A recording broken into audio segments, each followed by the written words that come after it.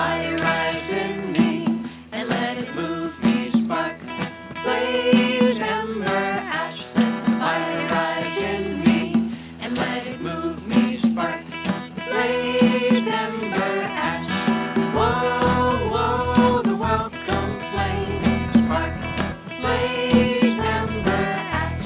Whoa, whoa, the welcome flame, spark, blaze, ember, ash. Let the fire rise in me, and let it move me. Fire rise in me, and let it house me. Fire rise, blaze, ember, ash. Let the fire rise in me, and let it house me. Whoa. Welcome, friends, fans, and colleagues. This is Karen Tate, and you are here with me at Voices of the Sacred Feminine. And we are trying to get back to our Wednesday at 11 a.m. Pacific time slot. I do still have a few shows scheduled on other days, like, for instance, this Sunday, Trista Hendren is back with me, and we're going to be talking about Medusa, I believe. But after that, we're really, we're pretty much sticking to our Wednesday at 11 a.m., so just so you'll know. But it is always best to click that follow button on the show page, and that way you get a reminder in your inbox that the show is there and ready to listen to, and you can either listen live or you can listen from the archives. And the music starting today's show I thought was appropriate for our topic. It's called The Welcome Flame, and it's by reclaiming folks who have this great CD out called Campfire Songs, and most of them were designed to raise energy and do spiral dances, and they're activist songs as well, which is appropriate right now if you haven't been living under a rock. There's a lot of protests going on right now, a lot of people raising energy for positive change, and Reclaiming's got some great songs for that. And as I said, this one this morning is called The Welcome Flame, but that also makes reference to the time of the year that we're in. And today we're going to be talking about that a bit with Evert Hopman. She's a teacher of Herbalism and Druidism, and she's been doing that for decades. We're going to be discussing the sacred herbs of spring, or more specifically the magical healing and edible plants of Beltain, and we're going to get into the fairy folk, and we're going to talk about Druidism. We'll talk a bit about May Day festivals and Beltain and what the English May Day customs are, because those of us in the U.S., maybe most of us don't know that.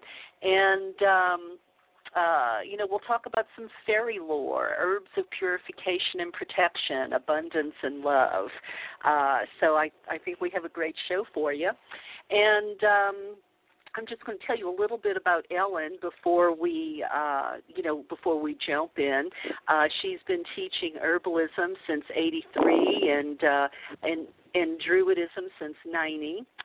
She's a professional member of the American Herbalist Guild, and she's presented on Druidism, herbal lore, tree lore, paganism, all that sort of stuff at conferences, festivals in Northern Ireland, Scotland, Canada, the U.S. She's a master herbalist and a lay homeopath, and she holds an MED and mental health counseling. She is the Archdruid of Tribe of the Oak and a founding member of the Order of the White Oak and its former co-chief.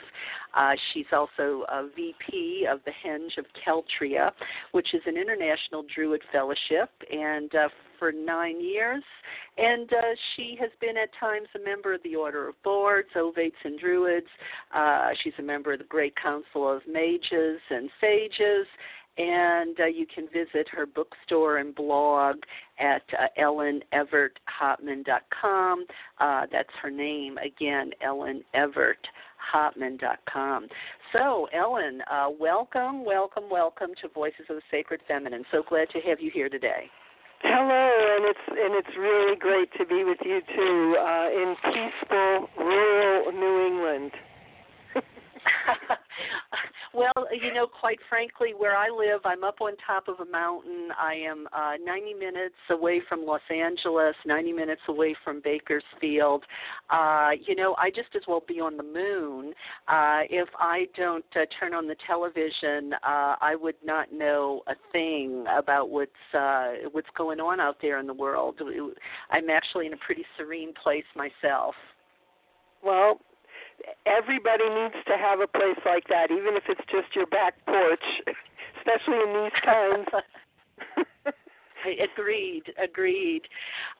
So your new book that Inner Traditions has put out this year, The Sacred Herbs of Spring, subtitle Magical Healing in Edible Plants to Celebrate Beltaine. Well, I think we just missed Beltain, but we're still kind of in the season, would you say? Well, it's still spring. It's not quite summer yet. And the plants that I talk about, I mean, there are two volumes, The Sacred Herbs of Samhain, which is fall plants, and The Sacred Herbs of Spring, which is spring and summer, basically. So definitely a book that you can use well into the season, at least here in New England. And those are the two most important Celtic holidays, Beltain and Samhain, or May Day and Halloween. So those two books cover both those festivals with the sacred herbs. Okay. So now would you say that the book, just so we kind of have it straight in our mind, is the book about the how sort of, it runs a parallel track of the herbs and the holidays of the season? Am I kind of getting that right? Well, I try to cover the herbs that emerge in the spring, and so the Sacred Herbs of Spring is more about leaves and flowers that are used as medicine and as food. There are a lot of food recipes in there. And then with each plant, I also include lore, so you get the magical properties, you get the medicinal properties, you get the edible properties, so you get like a full picture of each plant. And, the Sacred Herbs of Samhain, in the fall, you get the roots, the barks, and the berries. So Samhain is more about roots, and then Herbs of Spring is more about flowers. There are a lot of recipes for eating flowers, making foods with flowers, And then there's rituals. Both books I have rituals with deities that are appropriate to the season, and then I talk about how different cultures celebrate spring, for example, in England, Ireland, Germany. In Germany they have Walpurgisnacht, and in England they have the maypole, in Ireland they have the May bush. It's a little different depending on which tradition you want to take part in. I see. Okay. Well, it sounds really comprehensive, and and I guess the thing that comes to my mind is as someone who has never considered themselves a green witch. I barely garden. I mean, I hate to even weed my own garden. I'm just not into that so much. I'm more of a word person and a writer. But I wonder, if one thing that does sort of prevent me from doing more is, I'm afraid I'm going to poison myself.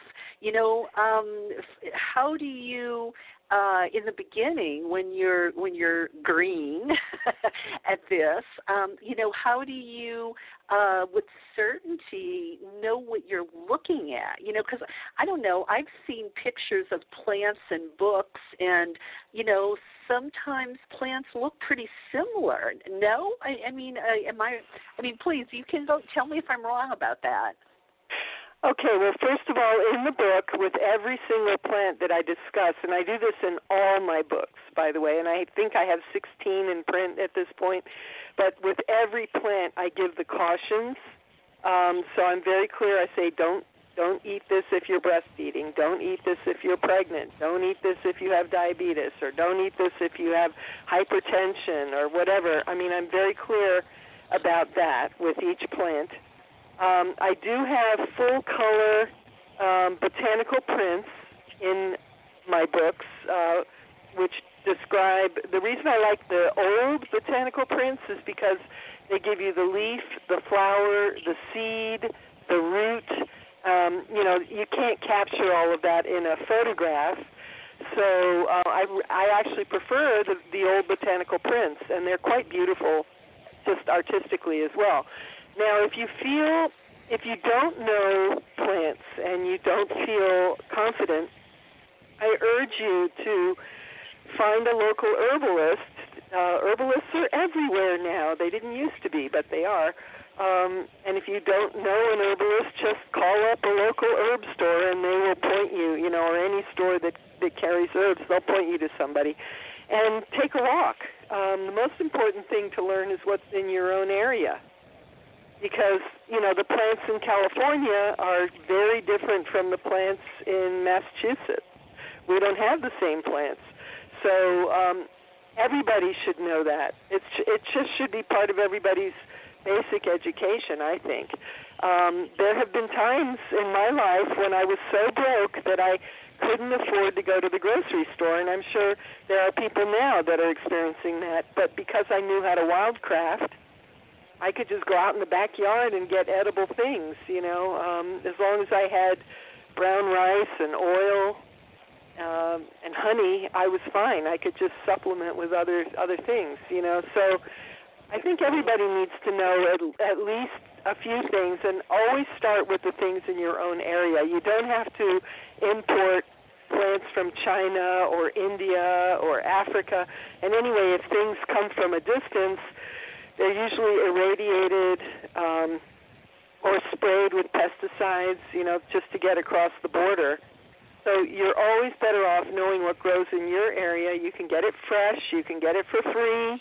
And it's really worth it. Okay. Well, and another thing I want to ask you about, you're talking about herbs for edible herbs. Do you also talk about herbs for healing, or do you kind of stay away from that? No, the whole book, with each plant, I give the edible uses. You can make drinks with it, you can make jam with it, you can put it in a salad, you can make a stir-fry, whatever. I also give the medicinal properties. So this is going to be a blood cleanser, this is going to be a liver cleanser, this is whatever, And then I also give the magical properties.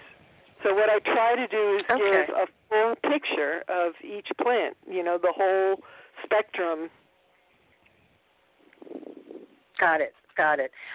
Well, just one more thing about that, and then I want to talk a little bit more about the holidays.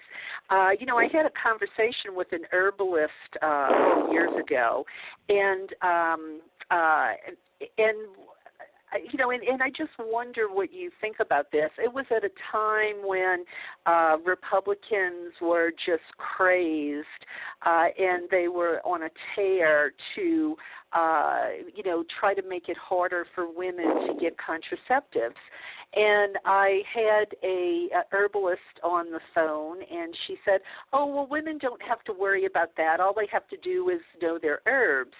And that, raised red flags for me because, maybe it's just because I'm not an herbalist, but that scared me. The thought that I would have to go out and look for herbs to potentially replace birth control, or not me necessarily, but that was the suggestion. Because isn't a problem with herbs? For instance, it's not like taking a birth control pill where it's already kind of a pre-prescribed potency. You know exactly what it's going to do, more or less. Can you be that certain with herbs? About the potency, how much to take, how long to cook it? if that's what you're going to do. I don't know. I guess I just feel a little bit more apprehensive with it totally in my hands, when it comes to something so important as, maybe preventing a pregnancy. Well, first of all, the Republicans have not changed at all. They're still working very hard to deprive women of contraceptives and abortion. I mean, that has not changed. And if anybody doesn't believe me, just do a little research, because they would love nothing more than have people be forced to do it at home again, as in the old days. But don't get me started. I think what the herbalist was trying to say is, she was trying to say not to worry, because if Roe v. Wade gets overturned, and women are forced into back alley abortions again, that there are herbs out there. But you need to work, if you're going to do that, you really do need to work with an herbalist, because you should follow up with certain herbs. You have to add herbs so that it's less uncomfortable for the woman. There's things to follow up with. But a very basic instruction that I can give is that if you look in any herb book, it'll say, do not take this if you are pregnant. This is an emmenagogue. An emmenagogue means it brings on your period. So if an intelligent reader goes to any herb book and just finds the emmenagogues, that can be very helpful. That's all I'm going to say. I see. Okay, I get it. And, of course, I have to say, we are not doctors here, and, we're not giving medical advice, just, right. Just for the sake of liability. Yeah, no, it's in the literature. It's what's in the books. If you look at the books, just look at the cautions associated with the plant, and it will say this is an emmenagogue, or it might even say this is abortive. Do not take it if you are pregnant. No, you have to be intelligent.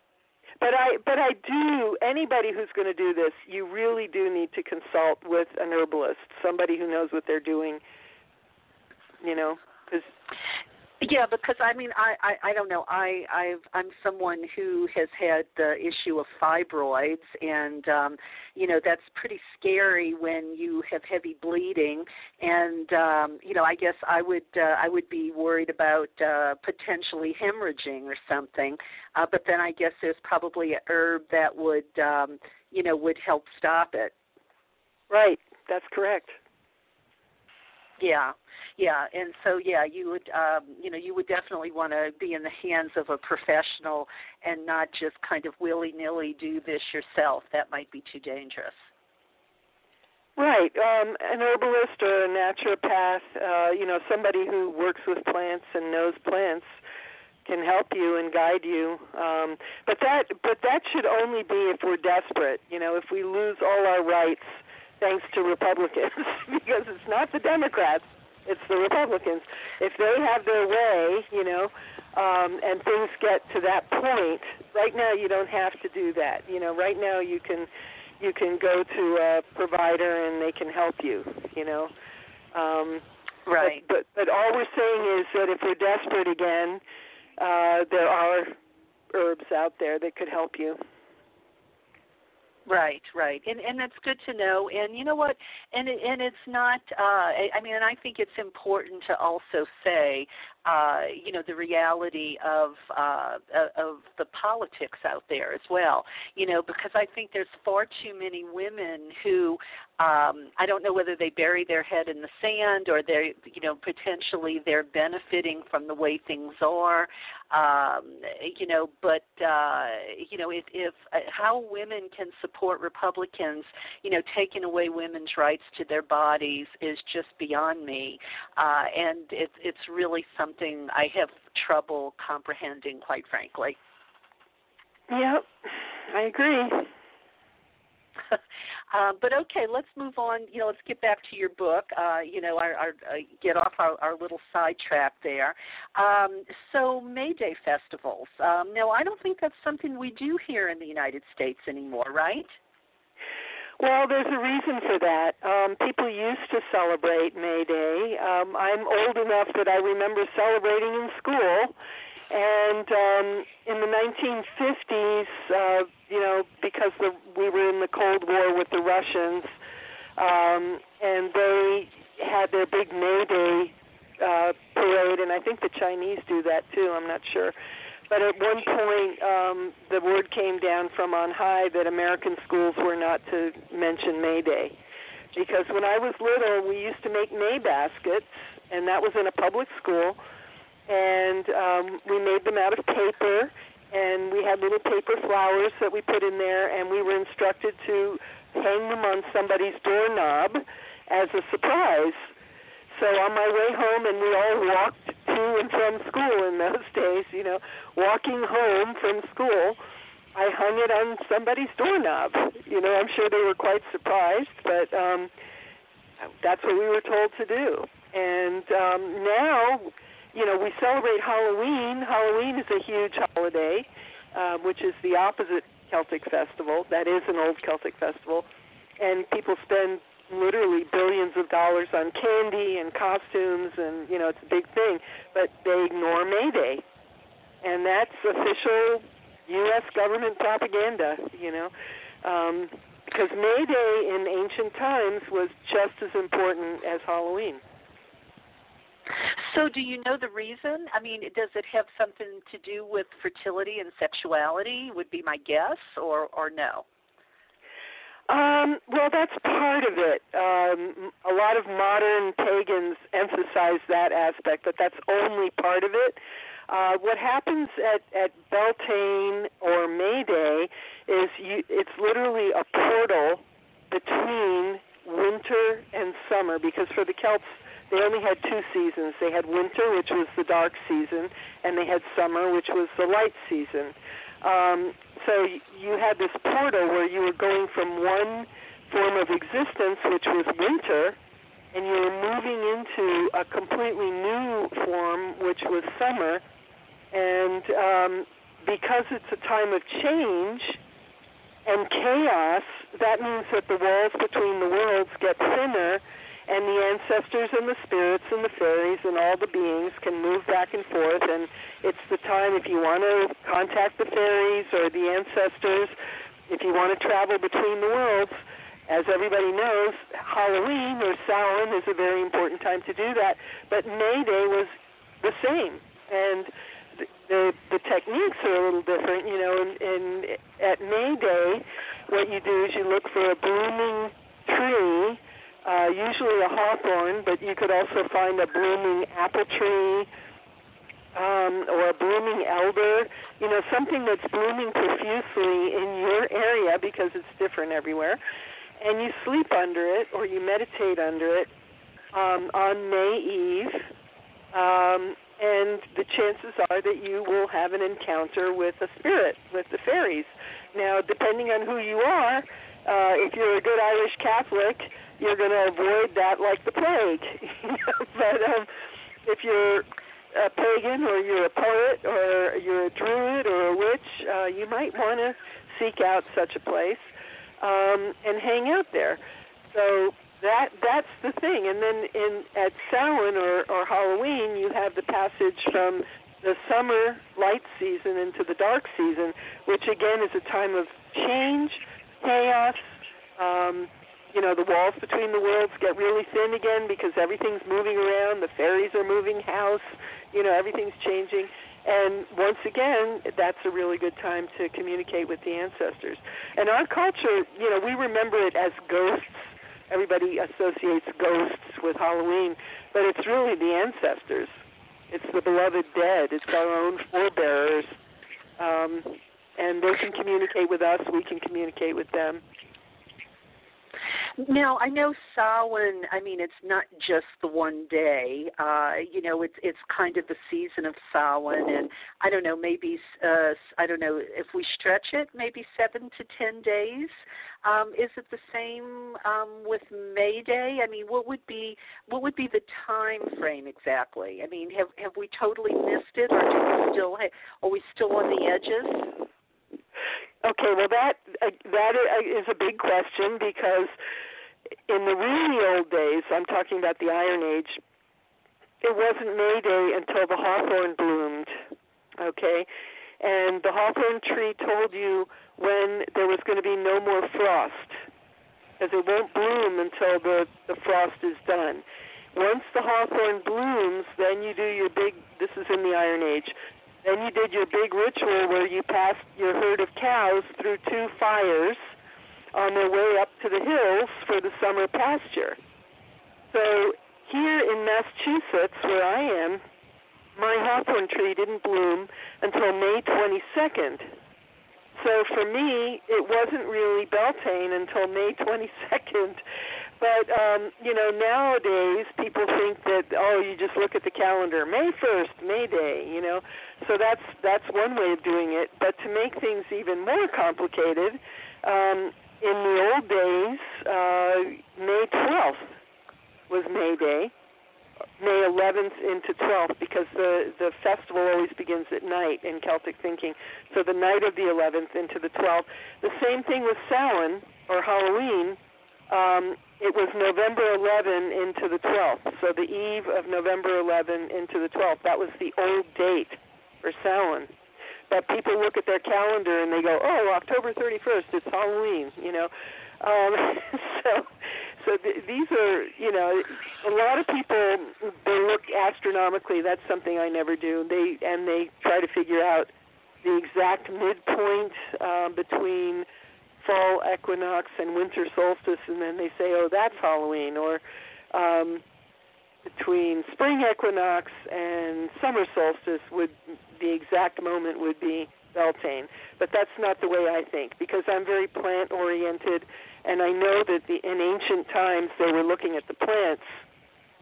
Most of the festivals were around the plants. Lunasa is around the grain and the harvest, the first fruits of the harvest, that kind of thing. Right. And of course we were more of an agricultural society then, and now with most people living in the city, I mean, I'm reminded of that commercial where the guy is trying to figure out how to make a hamburger, and he stands in there looking at the meat in the refrigerator case.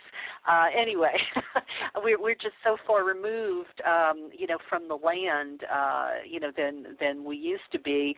I would imagine a lot of people wouldn't even recognize a hawthorn tree to mark the change of the season. Well, the problem is, if you plant a hawthorn tree in Southern California, it's probably going to bloom in February.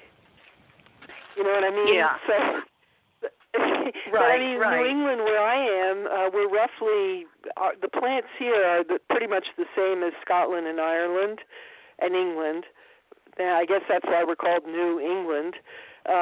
So I know that the land that I live on was settled by Scottish sheep herders. So there's a very Celtic vibe here. But again, what you need to do is you need to figure out a plant. Like if you live in California, you need to figure out something that blooms in May, and organize your celebration around that. Figure out something that blooms at the beginning of May. Yeah, we here where I am, lilacs. Lilacs are blooming in May because they usually have a lilac festival right in the middle of May. So that might be something for at least us here on the mountain. Oh, that would be wonderful. So you look for the first lilac bloom. As soon as the first lilac blossoms, then you can say it's Beltain, and that would be great, because lilacs are edible. I write about them in the book, actually. You can make lilac honey. Yeah. Oh, yeah. You can put them. You take the blossoms, the fresh blossoms, put them in a jar, cover it with honey, let it sit for a few weeks. You can either strain it out or leave them in there, and you get lilac scented honey. Oh, interesting. Wow, that sounds delicious. Yeah, I probably have now, other lilac recipes. I just don't remember off the top. I'm sure I do in there. I think I have lilac cookies. Lilac cookies, yeah.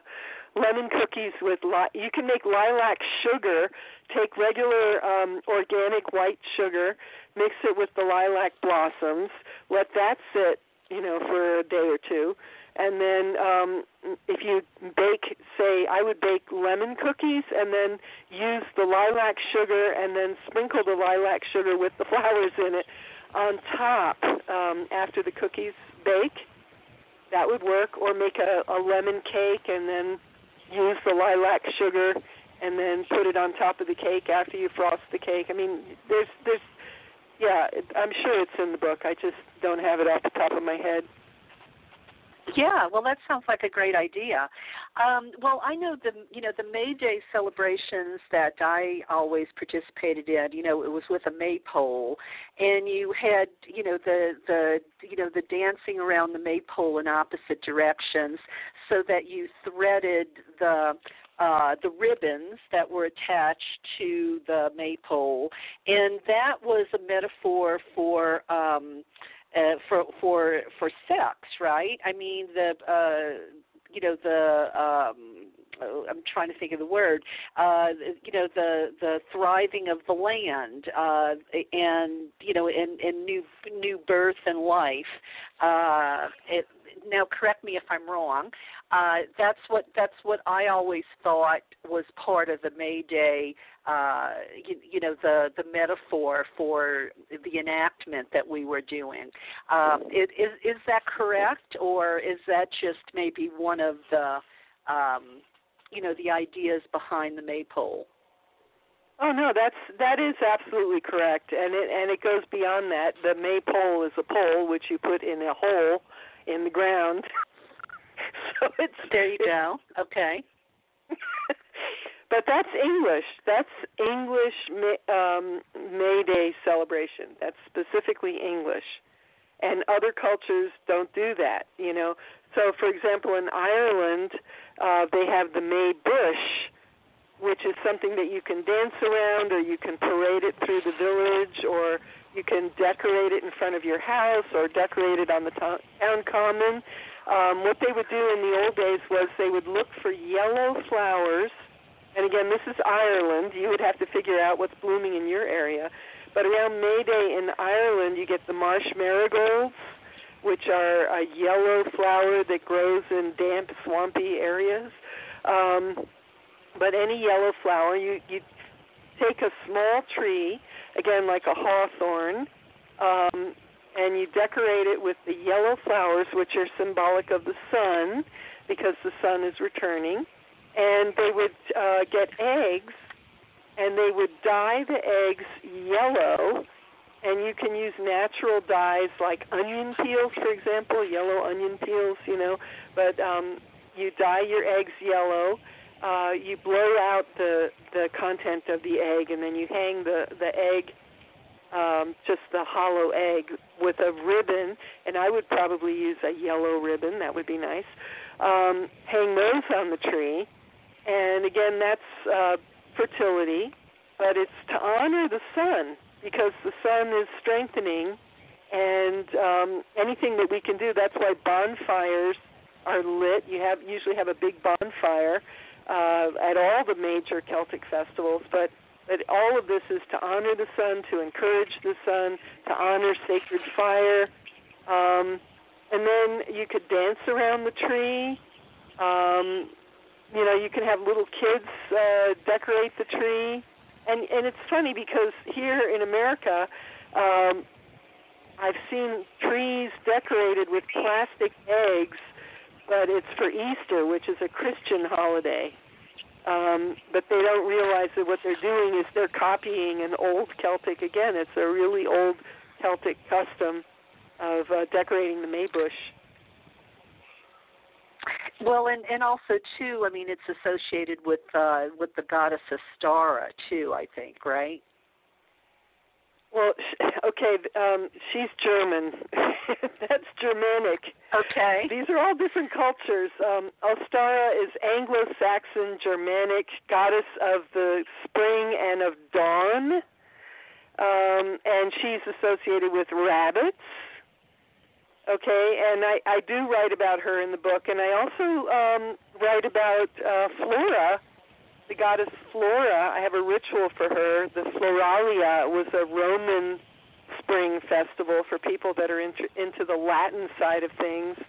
And it must have been beautiful because people came to the Colosseum and everybody wore really bright clothing, bright colors. They had wreaths in their hair, leaves or flowers. They would go into the Colosseum, they would have their games, and then goats would be set free and rabbits, and they would be running around, and then people would be pelting each other with beans. Well, beans are symbolic of abundance and rebirth. So it must have been quite a festival. But I bet. But I have a ritual in there, and I suggest bringing a goat if you can. Say that one more time. You suggest what? Bringing a goat. If you do your ritual, I suggest bringing a goat. Okay. That wouldn't be too difficult. No, not at all. All right. Well, look, we're going to take a break, and when we come back, I want to hear more about the fairies, and I want to get into the reality of Druidism a bit and how Druids celebrate Beltain, and maybe some herbs of protection, and how May Day is a time for romance. We'll see if we can cover that in the last half of the show. But you made me realize the reason May Day got pushed out probably is because of Easter. With this, being a supposedly Christian country, I bet Easter is the reason we don't have May Day anymore. Well, it's kind of suspicious that it disappeared in the 1950s, though. It would have gone away long before that. I mean, the Puritans didn't like May Day. The Puritans were really against it, but because there were people who came to New England, they came to America from England and tried to celebrate May Day, and the Puritans were not happy. So the suppression has been going on a long time. But the official suppression, I think, happened in the McCarthy era. Okay, well, that's really got me curious. But anyway, all right, so we will be back in just a minute. But first, let you hear from Jonathan B. about Fairies.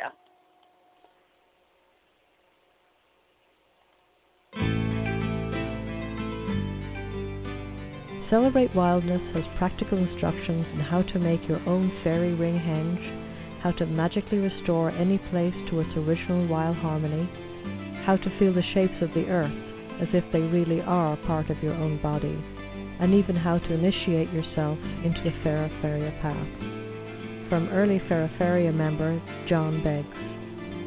What a beautiful, inspired and inspiring book this is. The text is a delight, augmenting, interpreting and celebrating the drawings that the singer sometimes adds another dimension of understanding to a musical composition. It has the glow, glory and joy of a masterpiece. Celebrate Wildness is an oversized hardbound book on heavy paper. It is written by filmmaker Joe Carson, who made the film Dancing with Gaia. You can get it for $45 from the Fairies website at fairies.org. That's FERAFERIA.org.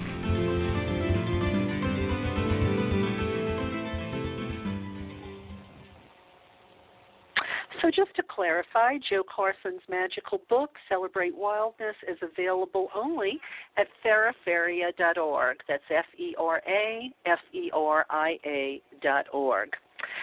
So if you're tuning in late, we're having a fun conversation here, and Ellen Evert Hopman is my guest, and we're talking about her book, The Sacred Herbs of Spring. So Ellen, we were about to talk about the fairies at Beltain and how Druids celebrate Beltain. So why don't you speak to that a little bit?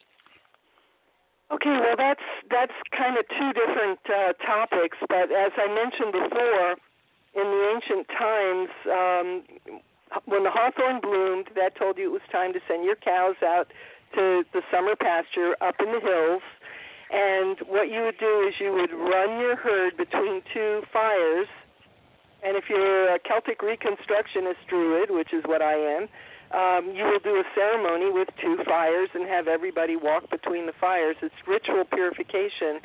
The fires were supposed to be close enough that a white cow walking between them would have her fur singed brown.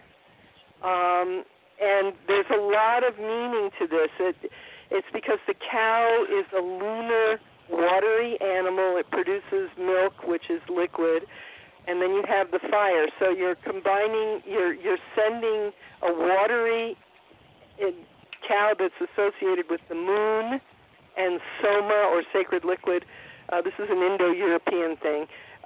Between fire, so you have fire and water. And the idea is that where fire and water come together, you always have the greatest potential for magic and transformation. And they believe that the world was created of fire and water. Those are the basic building blocks of creation. So everything created came out of fire and water. So there's a lot of meaning to that. That would be the really old Celtic traditional way to do it. Another thing a Druid would do, the deity most associated with Beltain would be the Dagda, the good god, Father Nature, who had an inexhaustible cauldron of food from which no one left unsatisfied. He had a magical staff that could heal you or kill you, which is what nature can do. If you don't know what you're doing, nature's going to kill you. If you know what you're doing, nature is going to heal you and feed you. In the book, I do have a ritual specifically for the Dagda.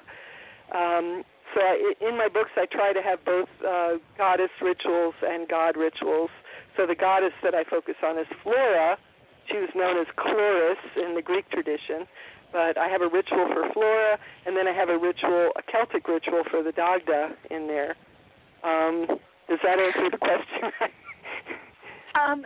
Yeah, I think so. I guess, and again, this is probably my own ignorance, but I'm surprised you said Flora and not Bridget, because isn't Bridget kind of a goddess of water and fire too? I'm thinking her sacred wells, but also, she's the goddess of smiths, and we celebrate her at the coming light, the fires of Bridget, that kind of a thing. Well, she's the one that we honor at Imbolc, which True. is February 2nd. That's her festival. So we have a big festival just for her at that time. My group is called Tribe of the Oak, and you're all welcome to contact us, tribeoftheoak.com. We have a fire temple, and we have people that light fires for Bridget continuously. We have, they're called fire tenders, and if people feel drawn to doing that, you sign up for a shift, and every 19 days you get a shift, and we have all around the world. We have people in South Africa, Mexico, all across the United States, Ireland. We have people all over lighting candles for Bridget. We do that all the time. But, the Dagda is more associated with Beltain. The Morrigan, who is the triple goddess, the raven goddess, the great crow goddess, she's more associated with Samhain, and then Lu is more associated with Lunasa, Lu and his foster mother, Palcha. So we don't celebrate the same deities. We're polytheists, so we have different deities that we honor at different times. True. Yeah, I totally get it. And as soon as you said that, I kind of went, duh. Yeah. I mean, that makes perfect sense. I guess I probably need another cup of coffee. But so Druidism. It seems to me, and again, this is not something I studied much, but Druidism seems like it's kind of an enigmatic tradition in a sense, because do we have a lot of what the Druids believed and did? Was there much left behind? Or is it mostly word of mouth? Or talk to me about that a little bit. Okay, well, there are a lot of, usually it's the English Druids who will say, oh, we don't know anything about Druids, so you can make up whatever you want. That's there are people who will say that, but that is not the case if you dig into my group is Irish-oriented, and all the Druid groups that I've been involved in have been very Irish-oriented. It's just the way it is, but there's so much literature out there. We have the Beltain laws, which are the old tribal laws. We have the bee laws. We have the farming laws. We have the medical laws. We have all of that. And the Druids, of course, were the law keepers.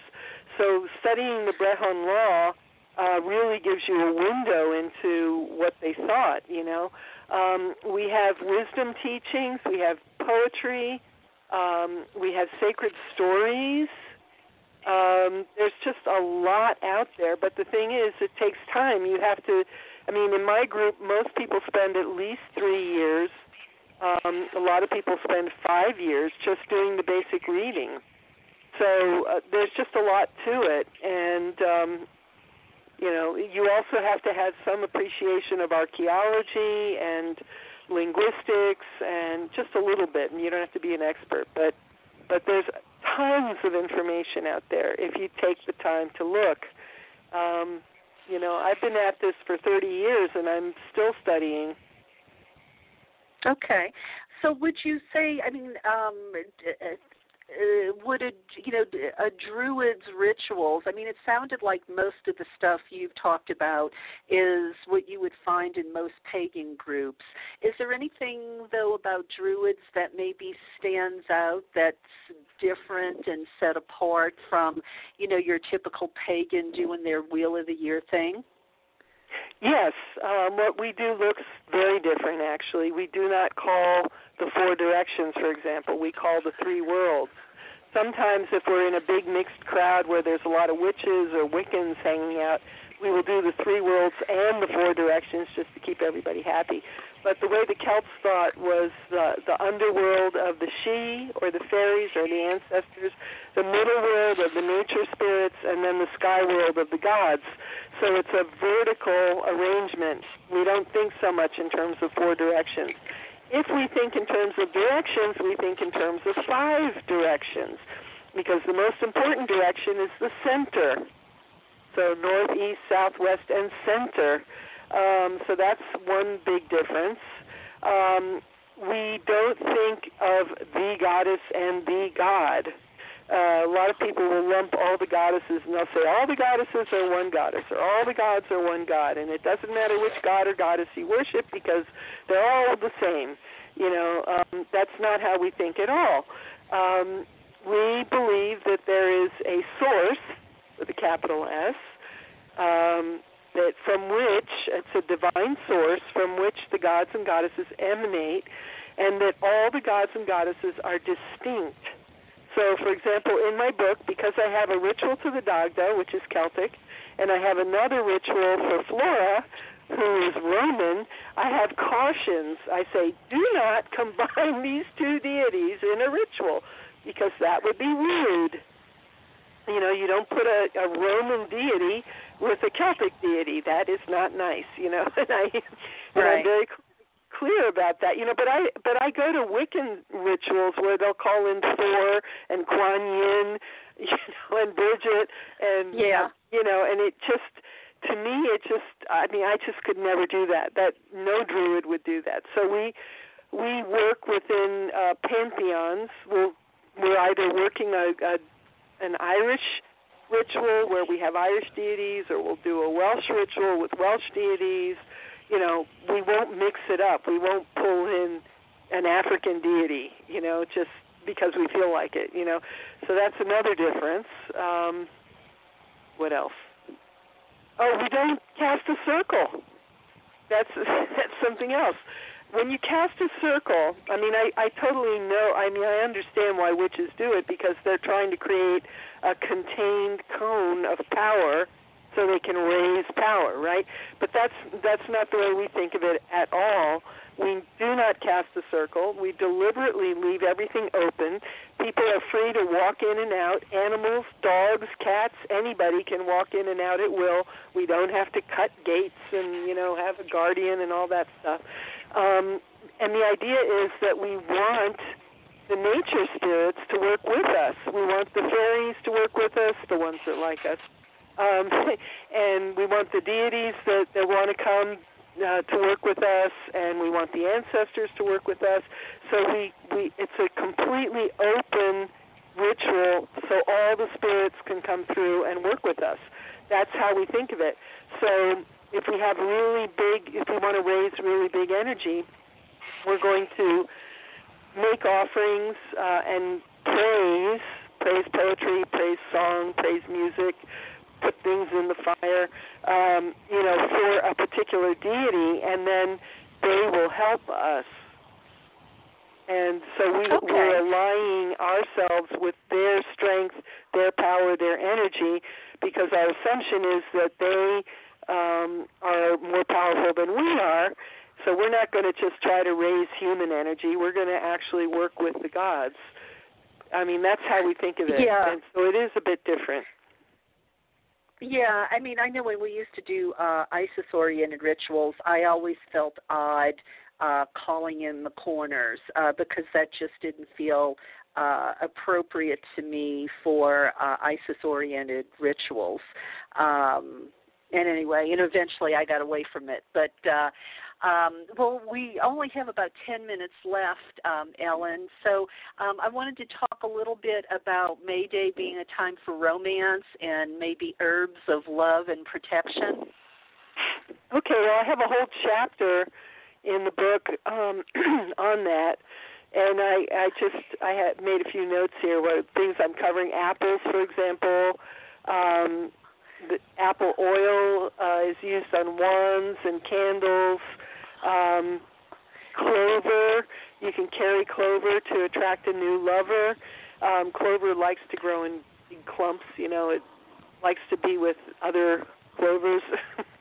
Lemon balm, which is very calming as a tea, is also very attractive to find a lover. Roses, of course, are sacred to Mary and to Aphrodite. And very, you know, as an herb, they're very protective of the heart, so they're very heart-oriented, and they bring love and devotion. One of the things, I mean, I talk about kitchen witchery a lot in the book. When you learn the magical properties of a plant, you can then sneak it into dinner or drinks, you know. And, for example, with an apple, you could make apple dishes for somebody, or strawberries are sacred to Aphrodite, and they, in Native American traditions, they represent the heart of the earth, the love of the Earth Mother. The elves love strawberries, so if you want to make the earth spirits, the land spirits happy where you are, you give them strawberry offerings. Violets are very good for attracting new love, so you can wear them. Put them in a tea, or make a milk or a face wash with violets. But one caution about violets: if you gather violets in a wild place and then bring them into the house, the fairies will follow you in. So that's a caution. Okay. So you have to be careful. Okay. But that's just some of the things. I mean, I talk about how to make a love candle. For example, if you had rose petals, you could take, it depends what kind of love you're after. If you're looking for a nice, calm, nurturing, sweet love, you would have pink candles. If you're looking for passion, you would have red, you know, deep red candles. And same thing with the roses. If you had your nice little pink rose petals, that would be an innocent, sweet love. If you had bright red rose petals, that would be more passion. So you take your candle, you could anoint it with apple blossom oil and then honey, and then roll the candle in the rose petals and have two candles side by side and burn them together. Never think of a specific person, though. That's very bad karma. You should never try to manipulate somebody. But you know, if you want to call in a lover, you could do that. Or you could bathe in the rose petals. You know, I have a whole chapter on that. Sounds like fun. Well, and you're reminding me of a story a friend of mine told once. He did a ritual for a new partner, and when he did the ritual, he forgot to mention he wanted the partner, you know, them to have a good sex life. And so after he did the ritual, he realized he was getting all of these new platonic women friends, and it occurred to him, oops, you know, I forgot to put, you know, in the mix of the spell, the ritual, that well, he wanted some passion too, so he had to go back and do it again. Well, if you really want to spice it up, then you would add things like ginger, cinnamon, clove. That would make it really spicy. Okay. So, Ellen, we're about out of time here. I want to give you the last word. Is there anything you wanted to say about your book or the topic that maybe I didn't think to ask you?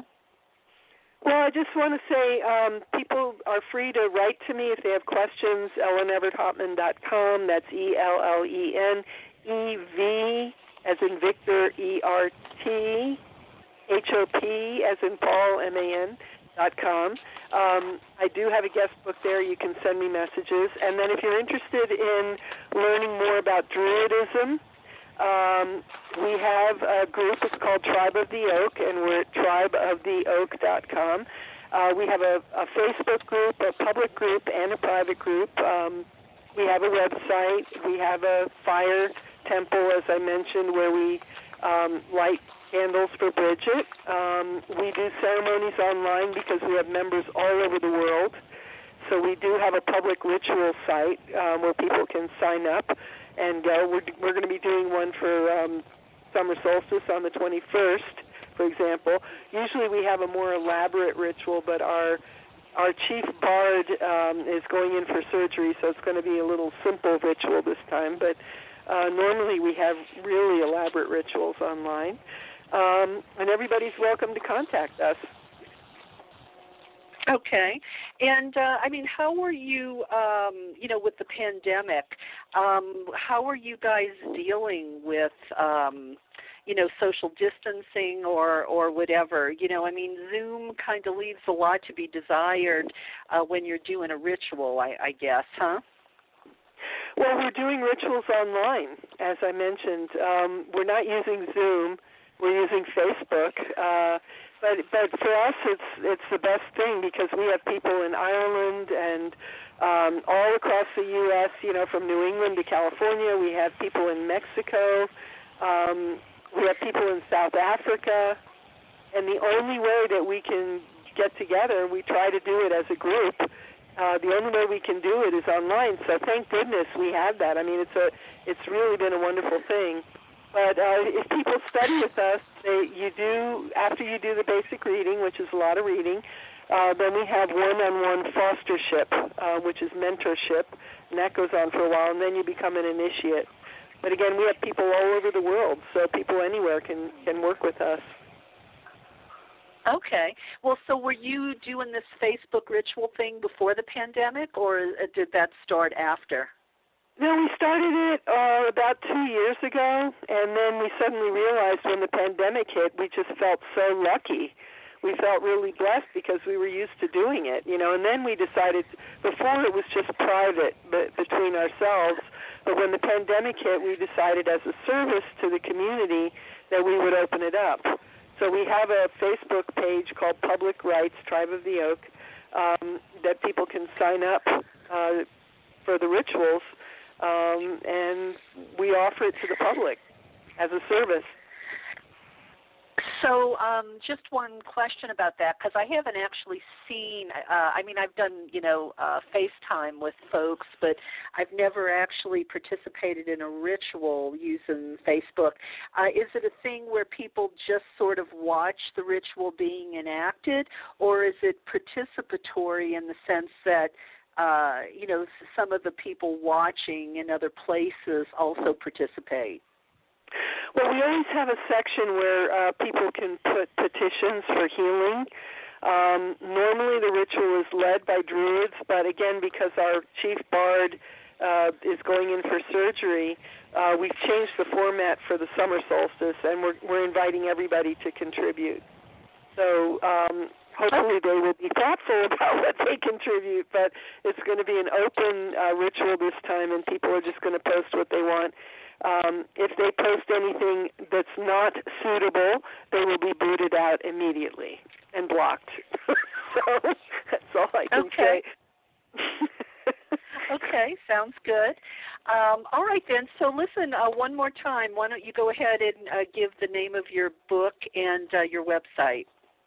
All right, so you can find all my books at EllenEvertHopman.com. The book is called The Sacred Herbs of Spring, Magical Healing and Edible Plants to Celebrate Beltain. But I have a whole bunch of other books there. And if you go to EllenEvert.com/shop/, that'll take you directly to the books. But otherwise, you can just go to my website. I have a blog. There's tons of information on the site. So. Okay. Well, Ellen, thank you. Thank you so much. I've enjoyed talking to you. It's really been fun, and you've opened my eyes and my mind about some things. So thank you for that. Okay. Well, I hope everybody listening stays safe, be well, stay calm, and just spend some time in nature. Sounds like a good suggestion. Thank you, Ellen. Okay. Bye-bye. Bye-bye. Okay, well, thank you guys for tuning in today, guys and gals. Just a reminder, on June 7th, this coming Sunday, Trista Hendren is going to be with me, and our topic is Medusa, From Monster to Divine Wisdom.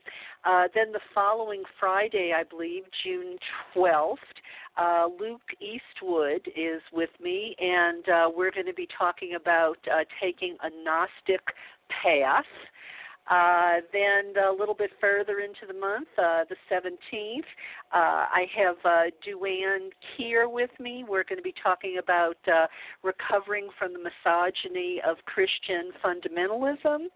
And on the 24th, Laura Cornell is with me. We're talking about moon salutations, healing for women through yoga. So those are some of the shows coming up. I hope you will tune in and tell your friends. And always remember, what you nurture and what you put energy into, well, that tends to thrive and grow, and what you neglect, it withers. So be very careful about where you're putting your energy. And until we meet again on Sunday, may Isis embrace you in her golden wings. Stay safe and be good out there. And just remember, November is coming. November is coming. Thank you, and bye-bye.